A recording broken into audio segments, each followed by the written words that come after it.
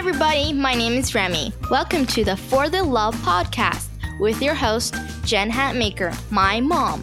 She writes books and speaks to crowds, but she mostly loves talking to amazing people on this podcast every week. Thanks for listening. We hope you enjoy the show.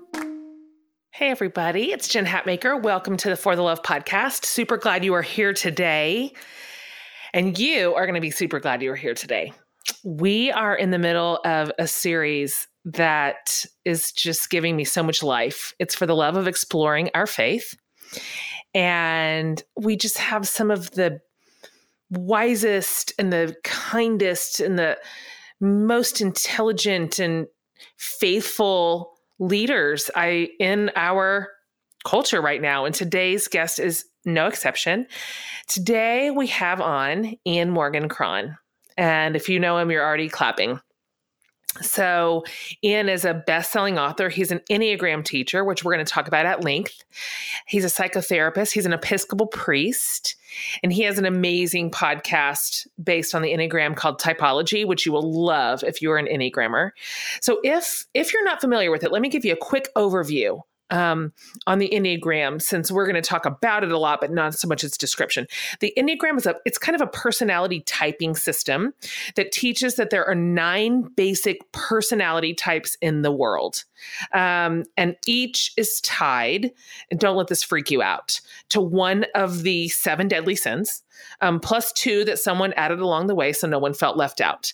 So don't let that feel dark and scary to you, because it actually just goes to sort of our core motivation for why we do what we do. So a person's type is determined by discovering that unconscious motivation that very, very powerfully influences the way that we are in the world. So the goal is to better understand who we are, who other people are, and who God is, and our relationship to God. So let me just run through the list real quick before Ian and I get started. 1 is called the perfectionist. 2, the helper. 3, the achiever. And spoiler alert, I'm a 3, except Ian and I had a really interesting conversation during this following podcast in which he questions my diagnosis. So be listening for that. 4, the individualist. 5, the investigator. 6, the loyalist. 7, the enthusiast. 8, the challenger. And 9, the peacemaker. So we're going to talk to him about all of that. So he's an incredible writer. His books include Chasing Francis, his spiritual memoir that I read years ago and loved, Jesus, My Father, the CIA and Me. You will love that. You will love it. And then The Road Back to You, which is an Enneagram journey to self-discovery. So he is really good in this space, you guys. Really smart, really wise, really funny, which makes me glad. And he has presented and taught and led in so many capacities, conferences and churches and retreats and universities, literally around the world. So he and his wife, Anne, have three kids, grown kids, and they live in Nashville. So this conversation was really fascinating, and he's funny, but he's providing for us in the next 1 hour a really wonderful roadmap to health, to joy, to community, to hope. You're going to love this. You're going to be encouraged by it. So you guys, welcome Ian to the show. Ian, welcome to the show. I'm so excited you're here today. Well, vice versa. I'm as excited as you are, I think.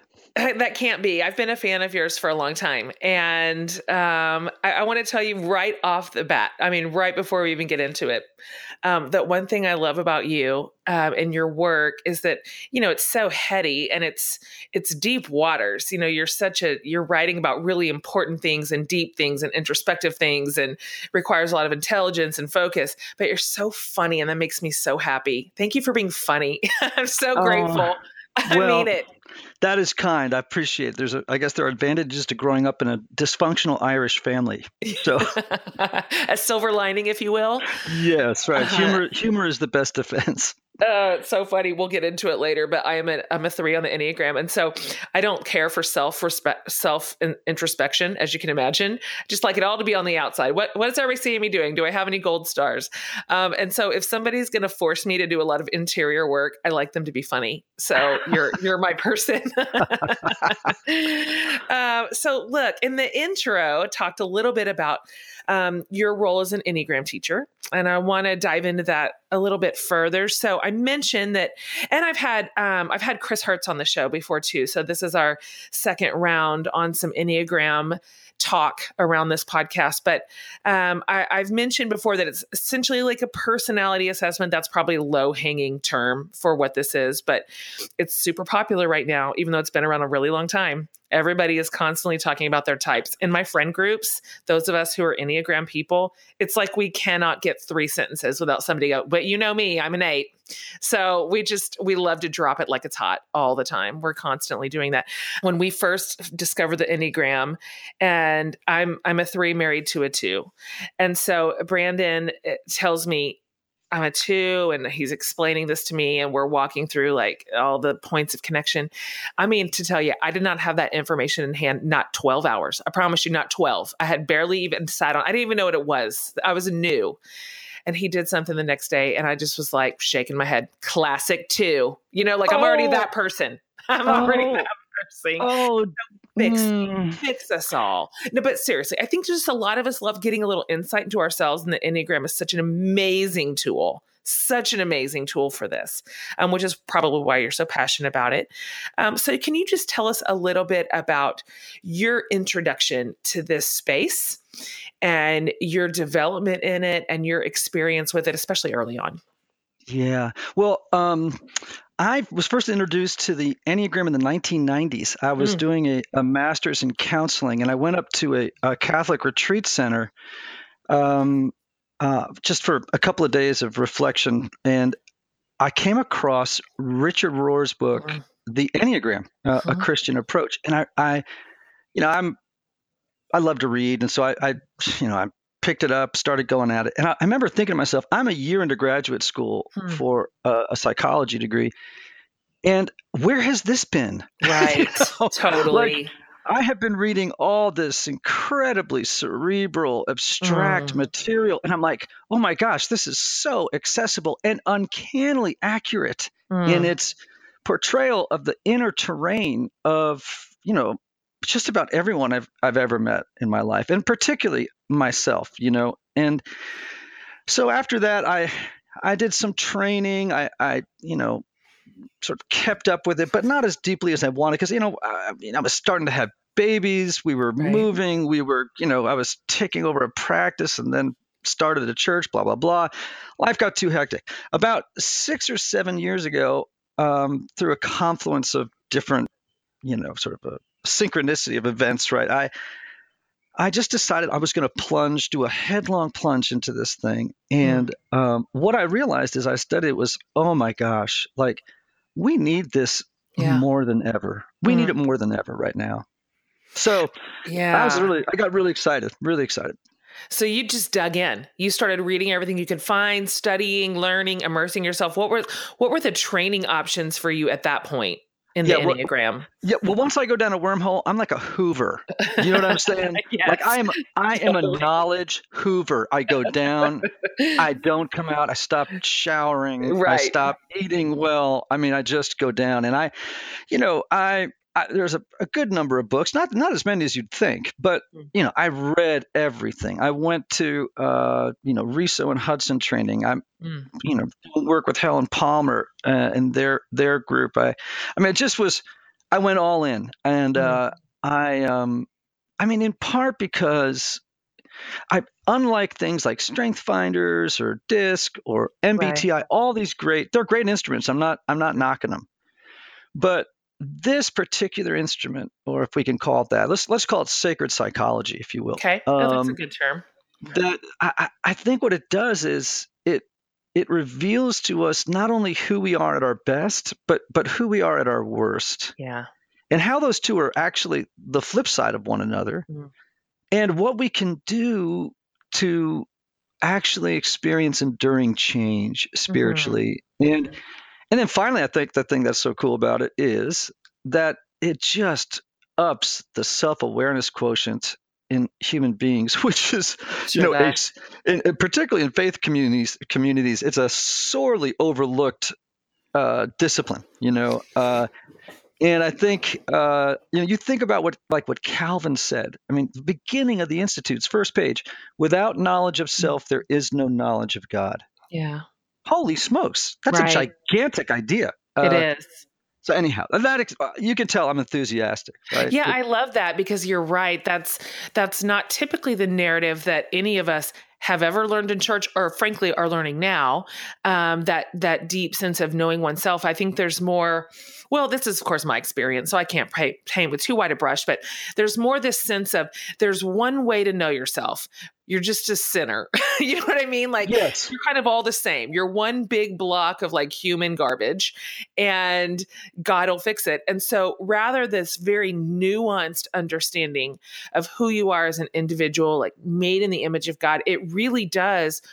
And we're going to get into this in a minute, but it really does not just change your perspective of who you are and how your relationships are functioning, but how you feel about God and how you're understanding God. And so, I think in that respect, it is a major spiritual tool. I mean, just sitting there getting overlooked by most of us who are leading spiritually in any capacity. Would you mind doing this for me? I know I'm going to have some listeners who don't know what we're talking about. They're like, right. What are these two yammering about? I know it's really hard to do it succinctly, obviously, because it's complex and there's a lot of components to it. But could you maybe just give a bit of an overview on the Enneagram for people who are listening and don't know about it? Sure. So the Enneagram is an ancient personality typology that suggests there are 9 core personality types in the world, one of which people gravitate toward in early childhood and adopt in order to cope and just feel safe in the world, right? We contain all 9 types, right? But there's one that's our dominant type. It's our default position, right? It's like true north. We just click into it when we're, going about life. And if you think about personality, because it's kind of a moving target term, it's just the way we typically act, think, and feel, see the world, process information on a regular basis and we've done it since as far back as we can remember in our particular type or style. Now, what really matters with the Enneagram is, and what separates it from so many other typologies is, it's not based on traits or characteristics. It's really based on an unconscious motivation that powerfully influences the way we typically act, think, feel, etc. So the way you determine your type isn't by, I do this or I do that, because you do everything in every type at some point. What's your underlying, or for the most usually hidden or unconscious motivation that's driving it? That determines type. Absolutely. When I first began reading about that, it was that exact space, the deep seated motivation where it was like looking in a mirror. That's where I went, oh, there I am. And specifically, the unhealthy version of my number. I felt like I had been spied on. It was terrible. It was humiliating. I couldn't believe that just anybody could pick up your book and find out how gross I am when I'm bad. Like, oh no, I've been found out.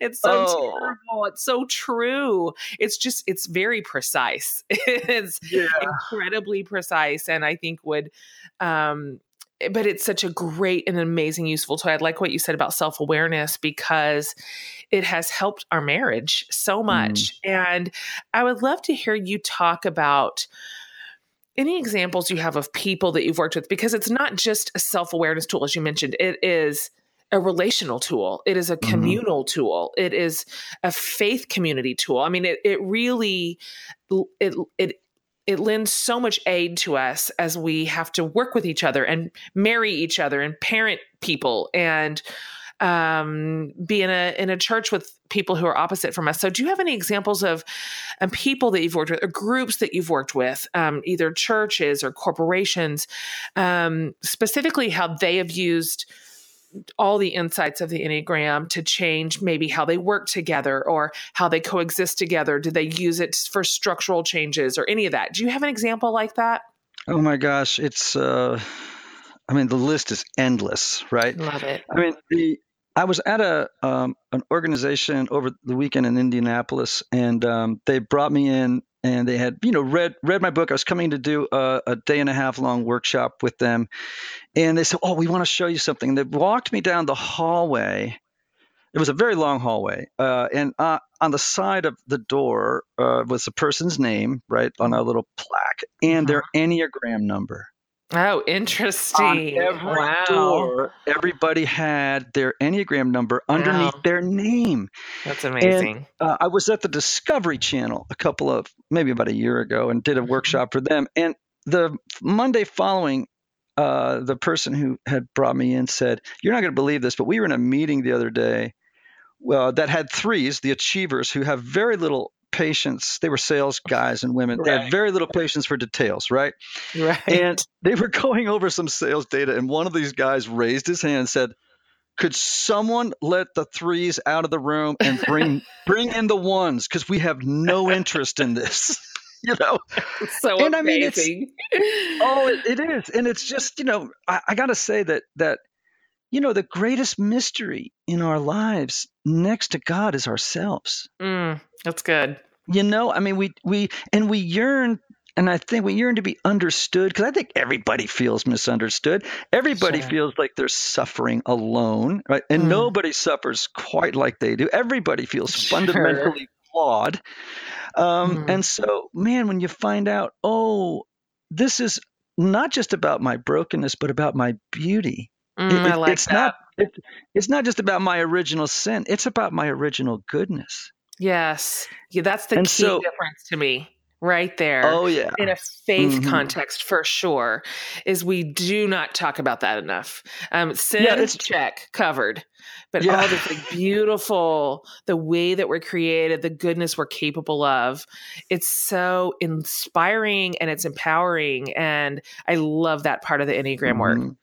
Yeah, I think, in fact, this is going to be overstated for the sake of illustration, but think about it from a marketing perspective. Okay, here's the marketing of the church in many instances. You suck. Right. God had to kill somebody to save you. Right. Come join our church. Oh, gosh. Now, okay, so what would happen if you said to people, "You are beautiful beyond your imagination. You are broken like the rest of us. Come experience restoration. Become more beautiful." And of course, the Enneagram helps this, because it's not perfect. It's not the Rosetta Stone. I didn't find it in a cave in the middle in Syria, like with Harrison Ford. It's just a tool, but man, it just helps illuminate the shadow. That's good. Or you see the blind spots, and you go, "Oh, there I am. I gotta get in the river of grace where it runs the swiftest, and where God can do for me what I cannot do for myself, which is heal those places." That's right. And it does it with a surprising lack of shame.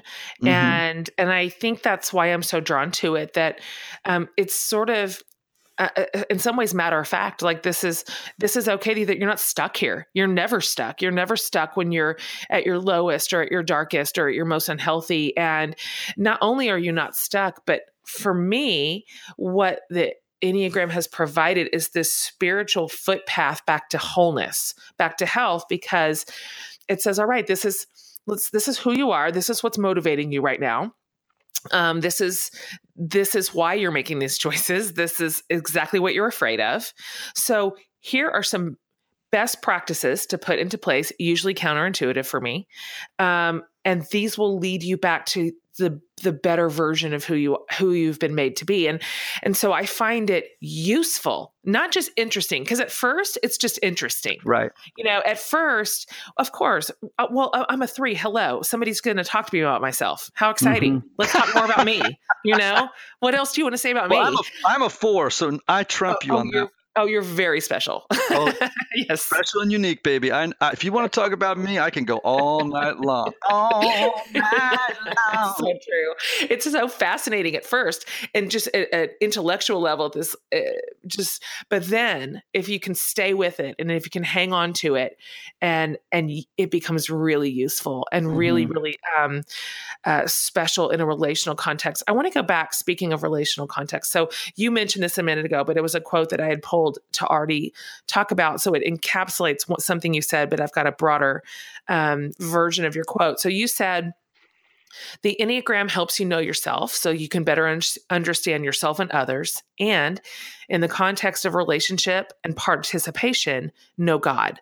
So in a time when dualistic thinking often trumps compassion, the wisdom of the Enneagram provides both understanding and a path for more Christ-like behavior. I'd like to hear you talk about that a little bit. Can you tell us a little bit more about this concept of dualistic thinking? Specifically as you see it in our world right this minute, and how knowing our own tendencies and the tendencies of the people around us that we love or that we work with or live by might bring more compassion between us. Because I can't think of a time in my adult life when we needed more compassion in our culture right now. It just feels incredibly polarized and angry and mean and divided. And I think this could be one of the solutions that helps us heal. Can you talk a little bit more about that? Yeah, I mean, I'm with you. I some days despair a little bit in my worst moments. You know, me too. I look at the world and I think, oh my gosh, we are so polarized. We are afflicted with so much closed-heartedness and cynicism. And I think one of the beautiful things about the Enneagram and how it can speak into our current day dilemma is it does help us move away from dualistic thinking. In other words, for sake of this time, for brevity, but dualistic thinking is the tendency to see the world in black and white terms, right? Everything is either or it's friend or foe, or you're for me or you're against me. You're one of us or you're not one of us, you know, etc. Yeah. Now, and for people who are thinking in those categories, then things like paradox and nuance get thrown out the window. They become problems about which you're anxious. You know what I mean? Like that's right. I got to have those things be black or white. That's, this, gray is not on my color wheel, That's right. And so, well, of course that leads to all kinds of relational problems, because for all the obvious reasons, people can't be fit into categories of either or, black or white. I mean, human beings are infinitely more complex than that. So when we can understand difference, right? When we can look at the other with the knowledge that every single person on the Enneagram sees the world through a different lens. We don't see the world the same. And that cultivates or allows to emerge compassion, understanding. I mean, I've recently read a book by the Buddhist monk Thich Nhat Hanh, and he was talking about how understanding must precede love. I mean, otherwise, you may love somebody in a way, if you don't understand them, that might hurt them. Good point. Does that make sense? You know? So I think what the Enneagram does is it makes you go, oh, I see the singular wound that is driving the way you see the world and the way that you think, act, and feel. And, in the Christian tradition, compassion tends to be viewed as a little bit like pity. It's almost like you're a person who's in a superior position, reaching down to somebody in a lesser, whether it's economic or social way. Condescending. Yeah, but I think compassion is sort of radically mutual. It's one person looking into the eyes of another and saying the loneliness or the fear or the sadness in me sees the loneliness, the fear, and the sadness in you. And in that way, it's almost like as if there were a bell in each of our respective chests that sympathetically ring with each other, because now we know that we share these afflictions, and the Enneagram helps us see the brokenness and beauty. And then you go, oh, now you're no longer a category. Now you're a human being I have to relate with too, Yeah, I think that's really powerful. And it's so interesting. I mean, I feel I feel that instinct at war in my own self right Mm-hmm. now, where everything feels urgent, and so much of the rhetoric in our culture right now, it's not just words. It's obviously affecting real lives, and people are at stake. And so I feel that even in my own heart, this tendency to spot even the slightest weakness in someone else's argument or support and just write them off. And it's Mm-hmm. gross. And Mm-hmm. people have done that to me in mass, and it's so painful. It's so incredibly painful to be dismissed like that. Mm-hmm. And for enormous parts of your character and your life and your faithfulness to just be swept off the table, Mm-hmm. in favor of just sort of a caricature of who you are. And so I think this is really important, but I think it's really hard. And I love this idea while we're talking about it, and then I struggle to sometimes put it in practice. And so I wonder how would you coach us in public dialogue, in civic dialogue, and in faith dialogue, which is where the brunt of my tension lives,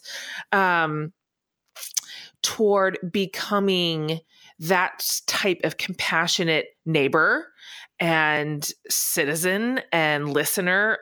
What are how would you say, let's put boots on the ground there. How would you advise us to begin to best practices to create that kind of community, the one we actually all want?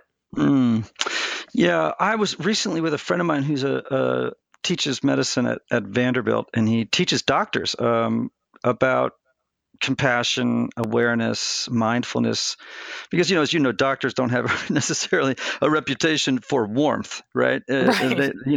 So anyway, he said, well, first thing he tells people is his young students. He says, I want you to look at every patient as though there's a smile behind your eyes.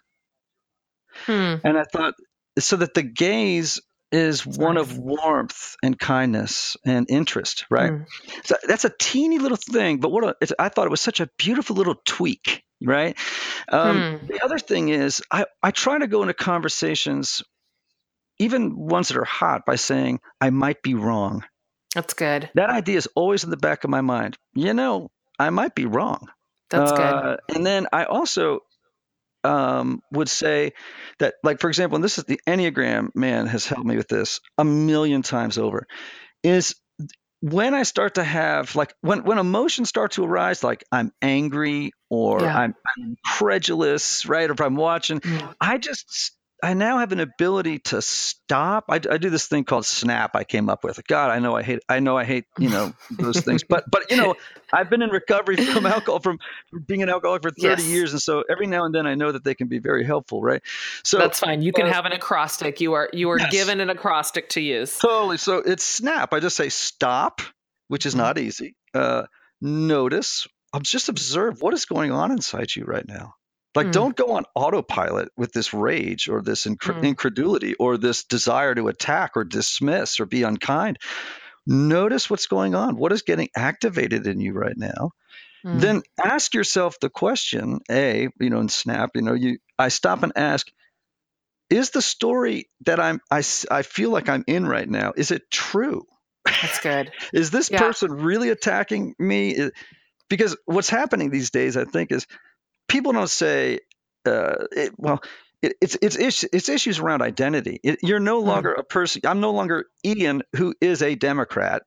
It's I'm Ian, the Democrat. In other words, that is warp and woof of my identity. So it's no wonder in a political situation that people would fight to the death, because it's no longer about an opinion. It's about my core identity. That is how it feels. Oh, it's not a good idea to have your core identity wrapped up in a political or a economic or whatever, a Great social, point. persona, whatever it is.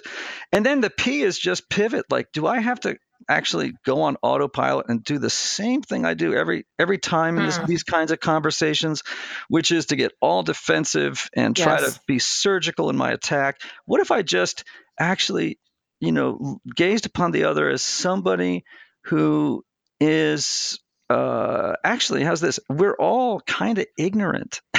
I like this. And we cannot. I want a t-shirt. We're all kind of ignorant, guys. Yeah, and we can't. Just a little mantra I always tell myself as well. I taught this to my kids. I said, never presume to have all the facts about anybody. That's good. So you don't know who you're talking to. You don't know their history. Important. You got to hold these things lightly and be loving first.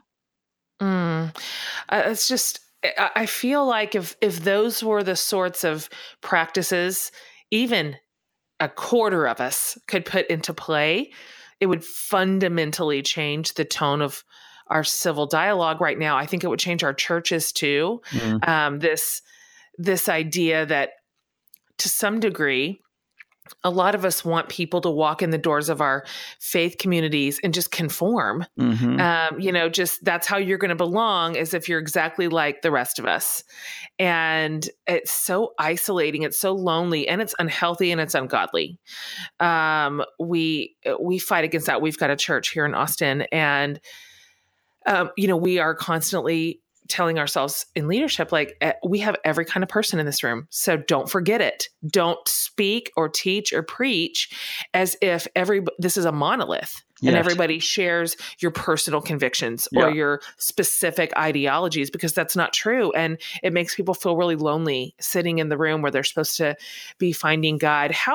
I'd like to hear you talk a little bit more about how this affects our faith, our personal faith, the way that we think about God, the way that we address him, the way that we've come to understand this intersection of God and humanity.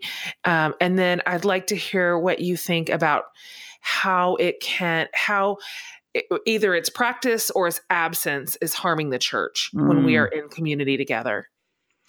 Yeah. Okay. So, one way of looking at the Enneagram, obviously your listeners can't see the diagram, but the Enneagram is illustrated by these 9 types, around a circle, illustrated a circle of a kind. And one of the ways of looking at it is all 9 of those types represent an expression of an important dimension of God's person or character, right? Oh, that's good. So you have one would be the perfectionist, although I've started to call them the improvers because I think it's unfair that they get kind of a negative name. That's nice. 2, the helpers. 3, the performers, right? Yeah. Well, ones represent, when they're healthy, they represent the goodness of God. Yeah. This God who makes all things new and improves things. 2 is the love of God. The helpers. Totally. 3s would be the glory or the generativity of God, right? God's a producer. I mean, he gets stuff done. That's good.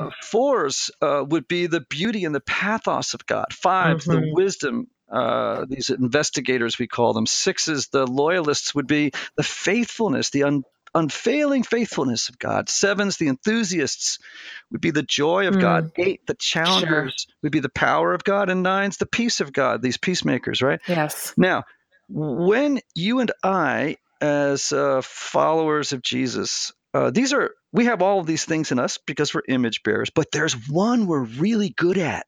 Yeah. I'm really good at creating things of beauty and having a heart that can go into dark spaces and with empathy and help people.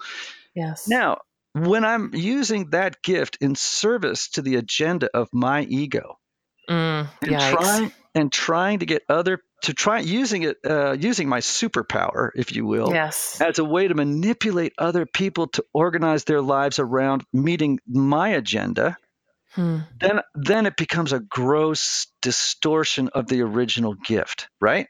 What we want to do is become aware of it and to right size it, to put it in service to the advancement of God's program of redemption in the world. That's good. And then suddenly everything starts to work. Yes. And we begin to appreciate too all these other gifts in the room, right? Like, not everybody got my gift, but I'm not an improver. I'm not right. I don't have your gifts, and we begin to recognize we need them all. That's right. We need them all, and so for faith communities, incredibly important. And by the way, I tell preachers and worship leaders now, once they know the Enneagram, I said, you got to stop leading songs and praying prayers and giving sermons with the assumption that everybody sees the world and experiences it the way you do. That's right. It's hard. Yeah, or that they'll hear it the way you would. Yes. So, I just get excited about all these different applications for people, and also to help them see how each of our types really are reflections of the way we, in our particularity, carry a wonderful gift that, if used for the wrong reasons, becomes really ugly. It's so, it's really powerful. And it's funny, as somebody who is a performer and a producer, my constant, the mean voice in my head is always saying to me, you could be doing more. Mm-hmm. Always. You could be doing more. You're not doing enough. You could be working harder. There could be whole new drawers you haven't even opened. And so when I'm healthy and I begin to think of my community in terms of everyone representing some facet of God in some beautiful and wonderful way, it's a relief, because then I'm like, I don't have to do everything because I cannot. So the twos can be doing the two stuff that they love and that they thrive on. And thank goodness for the ones. I can't think about 3 details in a row without losing my mind. I mean, I just want to pull my hair out. So then it feels like an amazing relief. And it's that thing that you've mentioned here several times now, which is, we don't always have to be on the shadow side of things. The Enneagram offers us this really beautiful path to see what's wonderful about people who are different from us, not just the stuff that bugs us, because they're not good at what we are good at, or they don't think of the world like we think, which is so aggravating. Like, why can't you just see this? It's plain. Why can't you just understand this? It's plain. I'm having to put this into practice right now.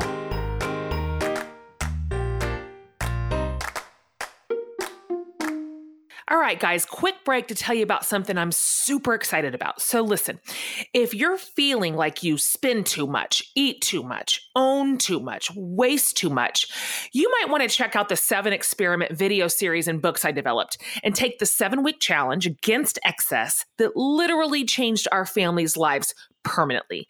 And hey, if you'll use the code podcast at checkout, you'll get $10 off any package. And if you already have the book, and some of you do, we have a package for you too, and the code still counts. You can find out more about all of this at the7experiment.com.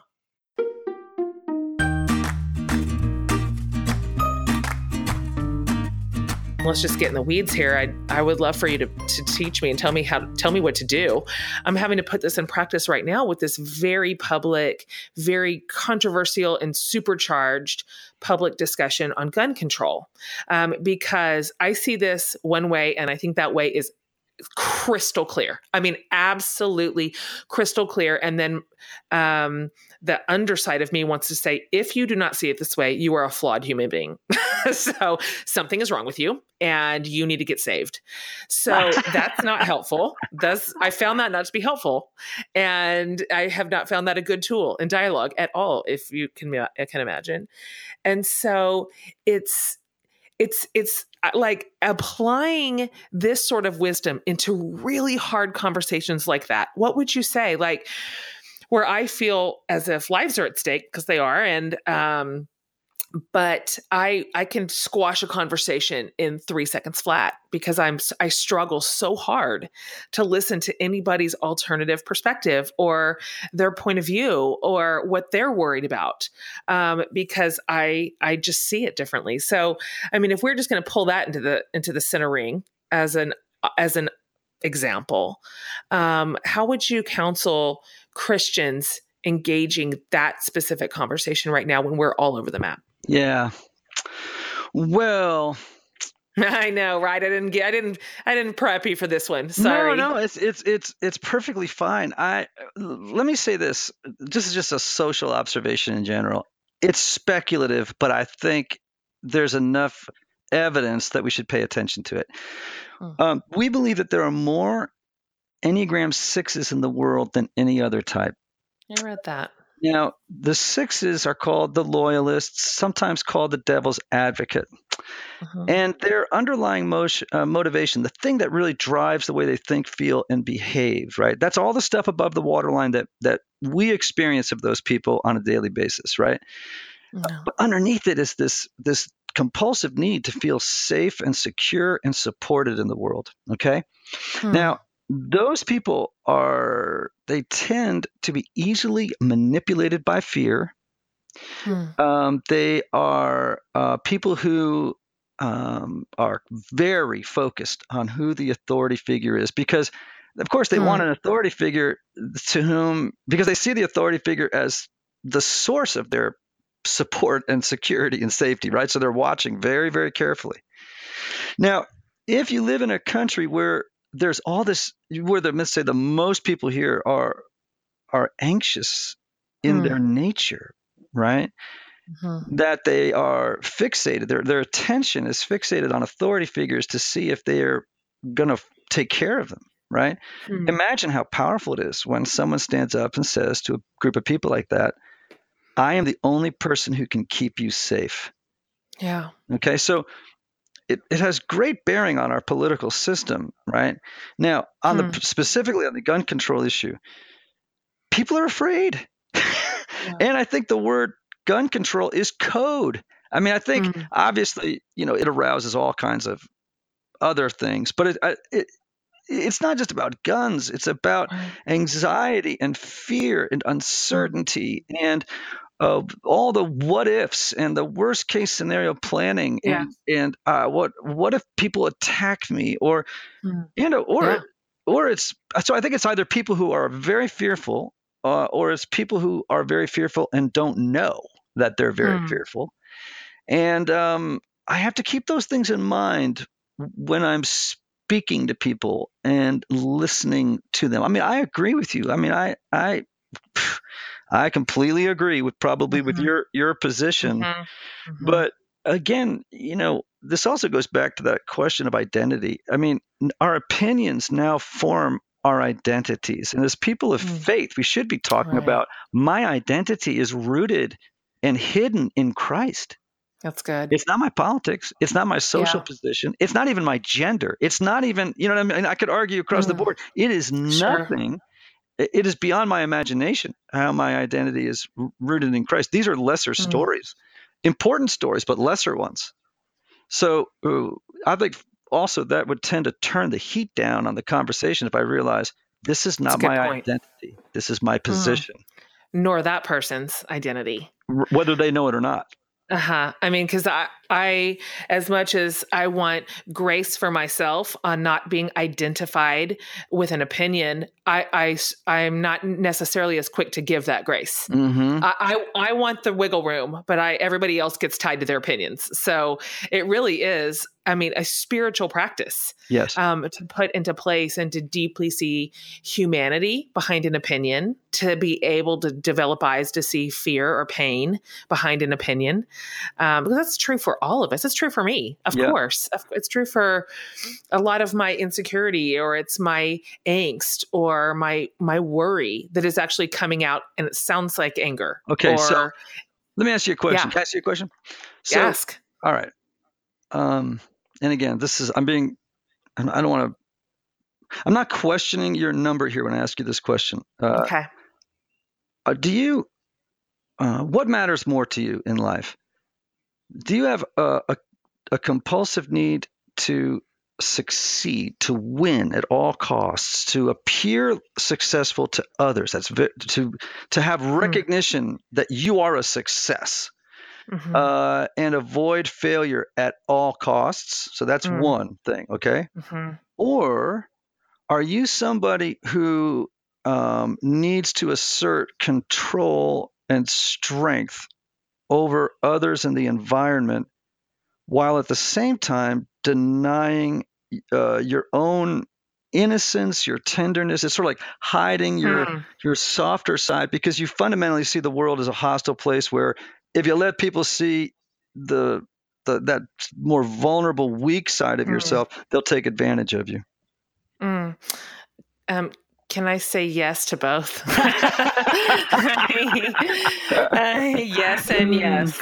I struggle with vulnerability for sure. Right. And I'm married to a two who loves feelings and loves talking about them. Mm-hmm. And he has told me before, I wish that you would be more vulnerable. I wish you would just talk more about how you're feeling. Like,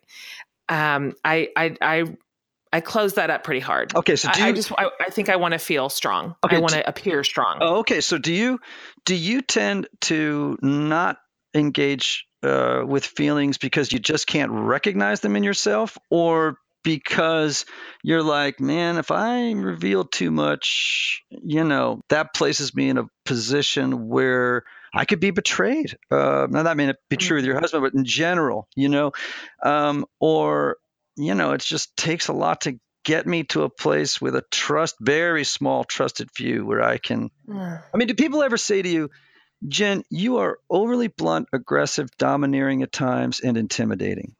Not really. Okay, what would they say? They probably say I work too hard, and that the way that they experience me is driven, but I'm also a listener, and I'm primarily compassionate. I think I primarily love the people that I'm working with and working for and serving. But I will default. This is so stressful. I feel like I'm in counseling and all my listeners are listening. I feel like, you're safe with me, Jen. I know. I'm just pretending right now that I'm just talking to you. I feel like if I let on too much, what's in there, it's going to be perceived as weakness. And that then I've opened myself up for the dogs to come after me. Right. So what feels like to me is that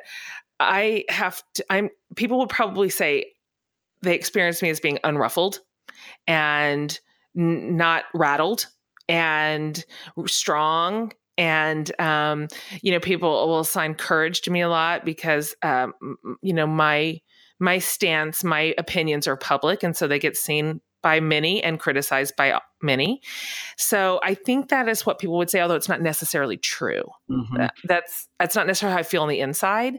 Mm-hmm. But I do want everybody else to think that's how I feel on the inside. Yeah, but you're describing someone that's that it sounds like who confuses vulnerability with weakness. Yes. Okay.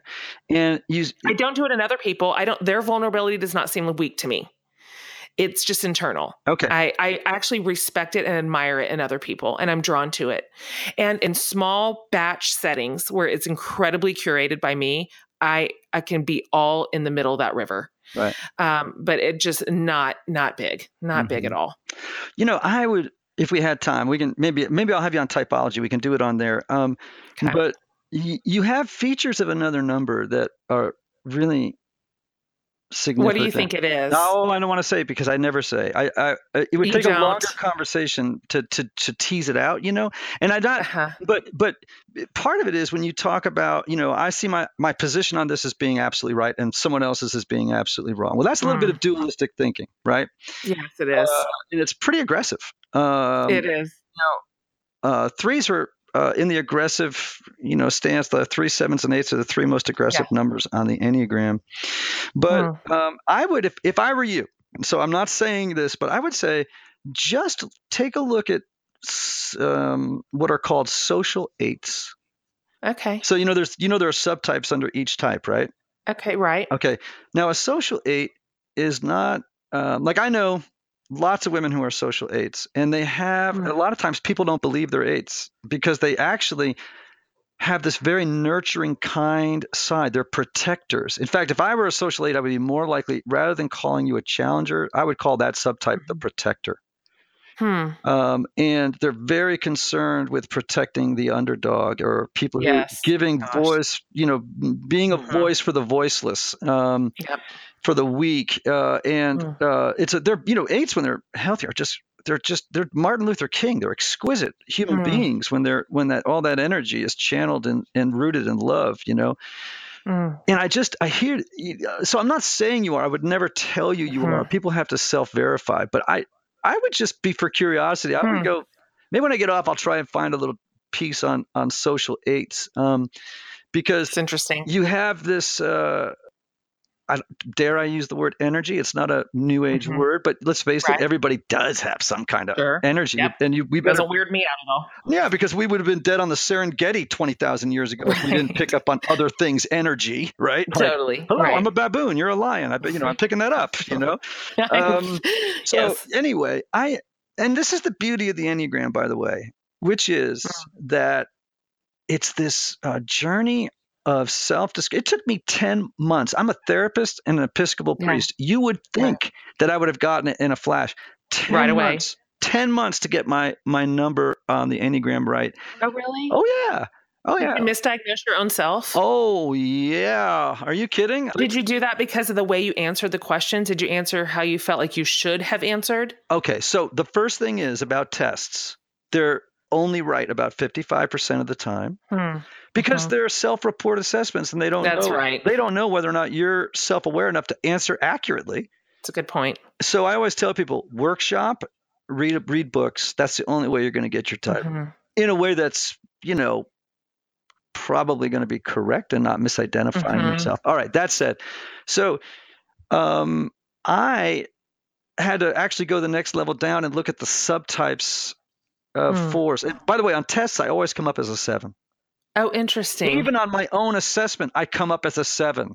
Do you? And I am a self-preservation 4. And I had to go down and look at the subtypes to figure out, I really am a 4. I just happen to be a 4 that often appears like a 3 or 7. Oh, that's so interesting. Gosh, I wanted to be a 7. The 7s are so fun. Right? It's Colbert.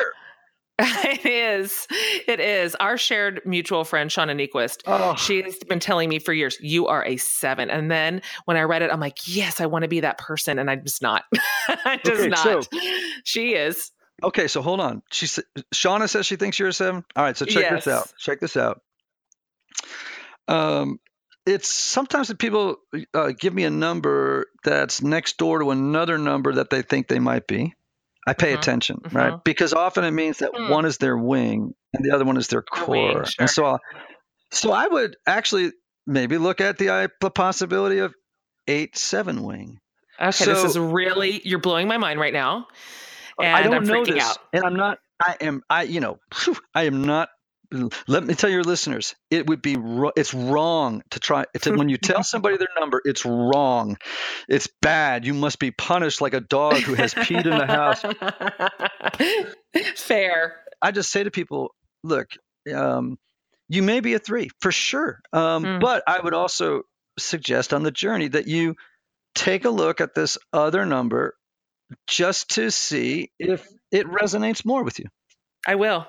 And I tend to latch on to quick diagnoses. So if the test tells me a 3 and it feels right, I'm like, well, I'm a 3. I'm going to get a tattoo. That's it. We can never change. So I'm going to go back and I'm going to read it like that. I'm not incredibly good at being self-aware. Right. I live a lot of my life externally, and I like production, and I like to do, and I love people, and I'm fascinated in other people. So I like this conversation. Okay. So you had Jo Saxton on recently. I sure did. I had her on my podcast Typology a couple of weeks ago. She is an 8.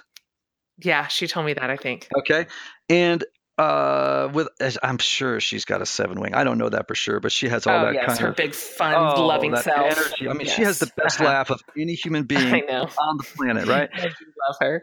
So let me ask you another question. First of all, thank you for sending me down what will undoubtedly be my spring break rabbit hole. I want to talk about something that you wrote in Chasing Francis, which is just a wonderful book. I mean, just absolutely wonderful. And you talk about community and how it's such an important part of where our spiritual beliefs and our faith comes into play. And you wrote that if Francis of Assisi were alive today, that he'd say our church community relies too much on words to tell others about our faith. For Francis, the gathered community was a potent was as potent a form of witness as words. He was convinced that how we live together is what attracts people to faith. Something about that is so warm and generous to my soul. Like, I actually just love reading the sentence. I would love to hear you talk about that for a minute. Just what do you see that Christians are doing to attract others to Jesus in the way that we live with one another? And where do you think we could use a little help with this concept? Because I think this is so spot on. It just zings me like right in the heart. Well, I'll tell you, because I get around like you to a lot of churches, right? The first thing I'd say is where I'm seeing particular effectiveness in terms of community is where communities are holding up beauty as a value. We Aquinas nice. And others, they talked about God ultimately being ultimate truth, ultimate beauty, ultimate goodness, and you can't have one without the other two being present at any one moment. So, we've spent so much time in the last, who knows, many years arguing with each other over what's goodness and what's true. And and you can take positions pretty easily on that, but it's very hard to take a position on beauty. Beauty is just its own best defense. It just is, right? Good. And beauty reveals the heart of God. I mean, whenever you see something that's beautiful, read something beautiful, hear something beautiful, if it doesn't, ping you with an echo of the garden, like of a signpost to a country far away, then, so I think communities that are beginning to discover beauty and sharing it with the world and saying, here you can come experience who God is in this immersion in a place of beauty where beauty is held up as a value. I don't know. When I see those communities, I just my heart thrills. Maybe because I'm a 4, but also because I know they're magnetic. Right? These are things communities can do to be signposts in the world. And by the way, I think we got to get rid of cynicism. Gosh, do you have a plan for that? Is it possible? Yeah, it is possible. It's. I think everybody should be skeptical, right? That's just being smart. But cynicism is corrosive. And it really basically is so closed-hearted, and it views the world. I mean, it's actually a cheap form of grief is what it is. That's interesting. It's sort of defaulting to this resignation and this kind of, the eyes rolling with, the ironic eye roll. And I mean, I just think I'm fed up of it. It's exhausting. Oh, golly, it's enervating. Who needs it? Got to get hopeful. Truly. And even as you're saying it, when I see a faith community, a people that just exude beauty as a value, it's so hopeful. It feels so right. It feels like a little light, a lamp on a dark street. And I'm so drawn to it. And to the original quote of yours from the book, it's not necessarily about all the words they're saying.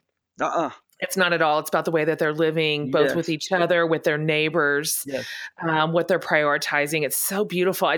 We're in need of it. We're just in need of it right now. So deep. What we need less is words. Okay, yes. We need less words. Like my daughter asked me the other day, we're looking at this new church, Dad, in Denver. And I said, okay, well, how big? She said, it was gigantic. And I said, well, how many people are in there are over 50? How old is the pastor? Oh, he's 28. And I said, everyone's basically 32. And I'm like, okay, not a bad thing. I'm glad it's there. But basically, if you're all on the same bell curve of age, you run the risk of trading ignorances. Wow. So you need some wise sages in the room. If they may not be Bible experts, but they're just life experts. You need 60, 70, 80-year-olds in there. And in the mix, because you need wisdom, not just information. And also because, and this is an Enneagram idea, information is not transformation. Oh, no, it isn't. So the Enneagram, I love, you went back to number thumpers, our beginning of our conversation. They drive me crazy because all they are is interesting at a cocktail party. That's right. All they have is a little bit of information. Yeah, it's just a little information about their type. But the thing about the Enneagram is that it really requires time and commitment, and it has to be more than information before, if it's going to make any difference in your life. It's just to know your number. It will not change anything. Positively. No, it's deep work. It's deep soul work. And the application of it is not easy, but it's profound. And it's incredibly profound. And you're such a good teacher and guide through this work. And, we're going to have all your stuff, your books, all your links, all the spaces that you are in up on my website for sure. So people can find you. I want to ask you one last question. Yep. Just we wrap it up. I wonder if you would just leave us all of us listeners, with either a quote from a spiritual leader that you love or a scripture that maybe epitomizes your life's work, and that sort of puts the gas in your tank, that is kind of your true north. Oh boy. I know, right? You might as well have asked me what my favorite record is. Okay, well, I'll just say this. I'll throw one out, okay? Because that's great. I have actually a notebook, a paper notebook that is dedicated to nothing but my favorite quotes. So you're killing me. Oh my gosh, I have hundreds. I probably have 800 quotes. Oh, that's amazing. Right? So my hero in the faith is Thomas Merton. Yes. Thomas Merton, New Seeds of Contemplation, Sign of Jonas, No Man is an Island. I mean, I can't commend him to folks enough, right? Yeah. But he has a beautiful quote. He says, the beginning of love is the will to let those we love be perfectly themselves. The resolution not to twist them to fit our own image. If in loving them, we do not love what they are, but only their potential likeness to ourselves, then we do not love them. We only love the reflection of ourselves we find in them. Wow. Right? Preach 1,000 sermons on that. Oh my gosh. And I'll give you one more. Okay. I'll just give you one more. Yeah. Because, and again, this is from a Buddhist monk, but I mean, it's perennial truth, so I don't care about the source. Thich Nhat Hanh says, smile, period, breathe, period, go slowly, period. Oh my gosh, that's beautiful. That's often my mantra is smile, breathe, go slowly. That would cure what ails us right now. Yeah. More smiles, more breathing, more going at it slowly. I think that is actually beautiful words to live by. All right. Listen, thank you. Thank you for being on the show today. Yeah. Thank you for... I'm at a ball. Listen, just thanks for being who you are and how you are. Just such a trustworthy guide. And I value that so much. So, and now I need to come on Typology and practice being vulnerable in front of all of your people. That's got to be good for me. It can't be bad. I can get it. I don't doubt it for a second. We'll create a safe place for it because, vulnerability is not weakness. It's courage. Great courage. Okay. Appreciate you so much. Thanks for being on today. Thanks, Jen. Appreciate it. Okay. I'm totally sweaty in my armpits. Only Ian Cron can get me to say all that stuff into your ears. Fascinating, amazing. He's really great. Really, really great. If you haven't been aware of his work or exposed to any of it, you're for sure going to want to go over to jenhatmaker.com under the podcast tab and look at our transcript. I tell you guys all the time, but our transcript page is an amazing resource for you. So we'll have everything linked over there that we talked about, all of Ian's work, his sites, his books, bonus content. Sometimes it's just nice to go back and read a conversation after you've listened to it. Seeing it sometimes on the page for me as that kind of learner really solidifies some things that I heard. So anyhow, everything about Ian will be over there, where to find him on social media and all that good stuff. Thanks for listening. This series, you guys, is just so amazing. I love it. I mean, it could literally be 100 episodes and I would never get tired of it. So thanks for being here. Thanks for listening week in and week out. I love your feedback. I'm paying attention to everything you say, you guys. So have a great week. You will not want to miss my guest next week. I promise you that. And I'll see you next time.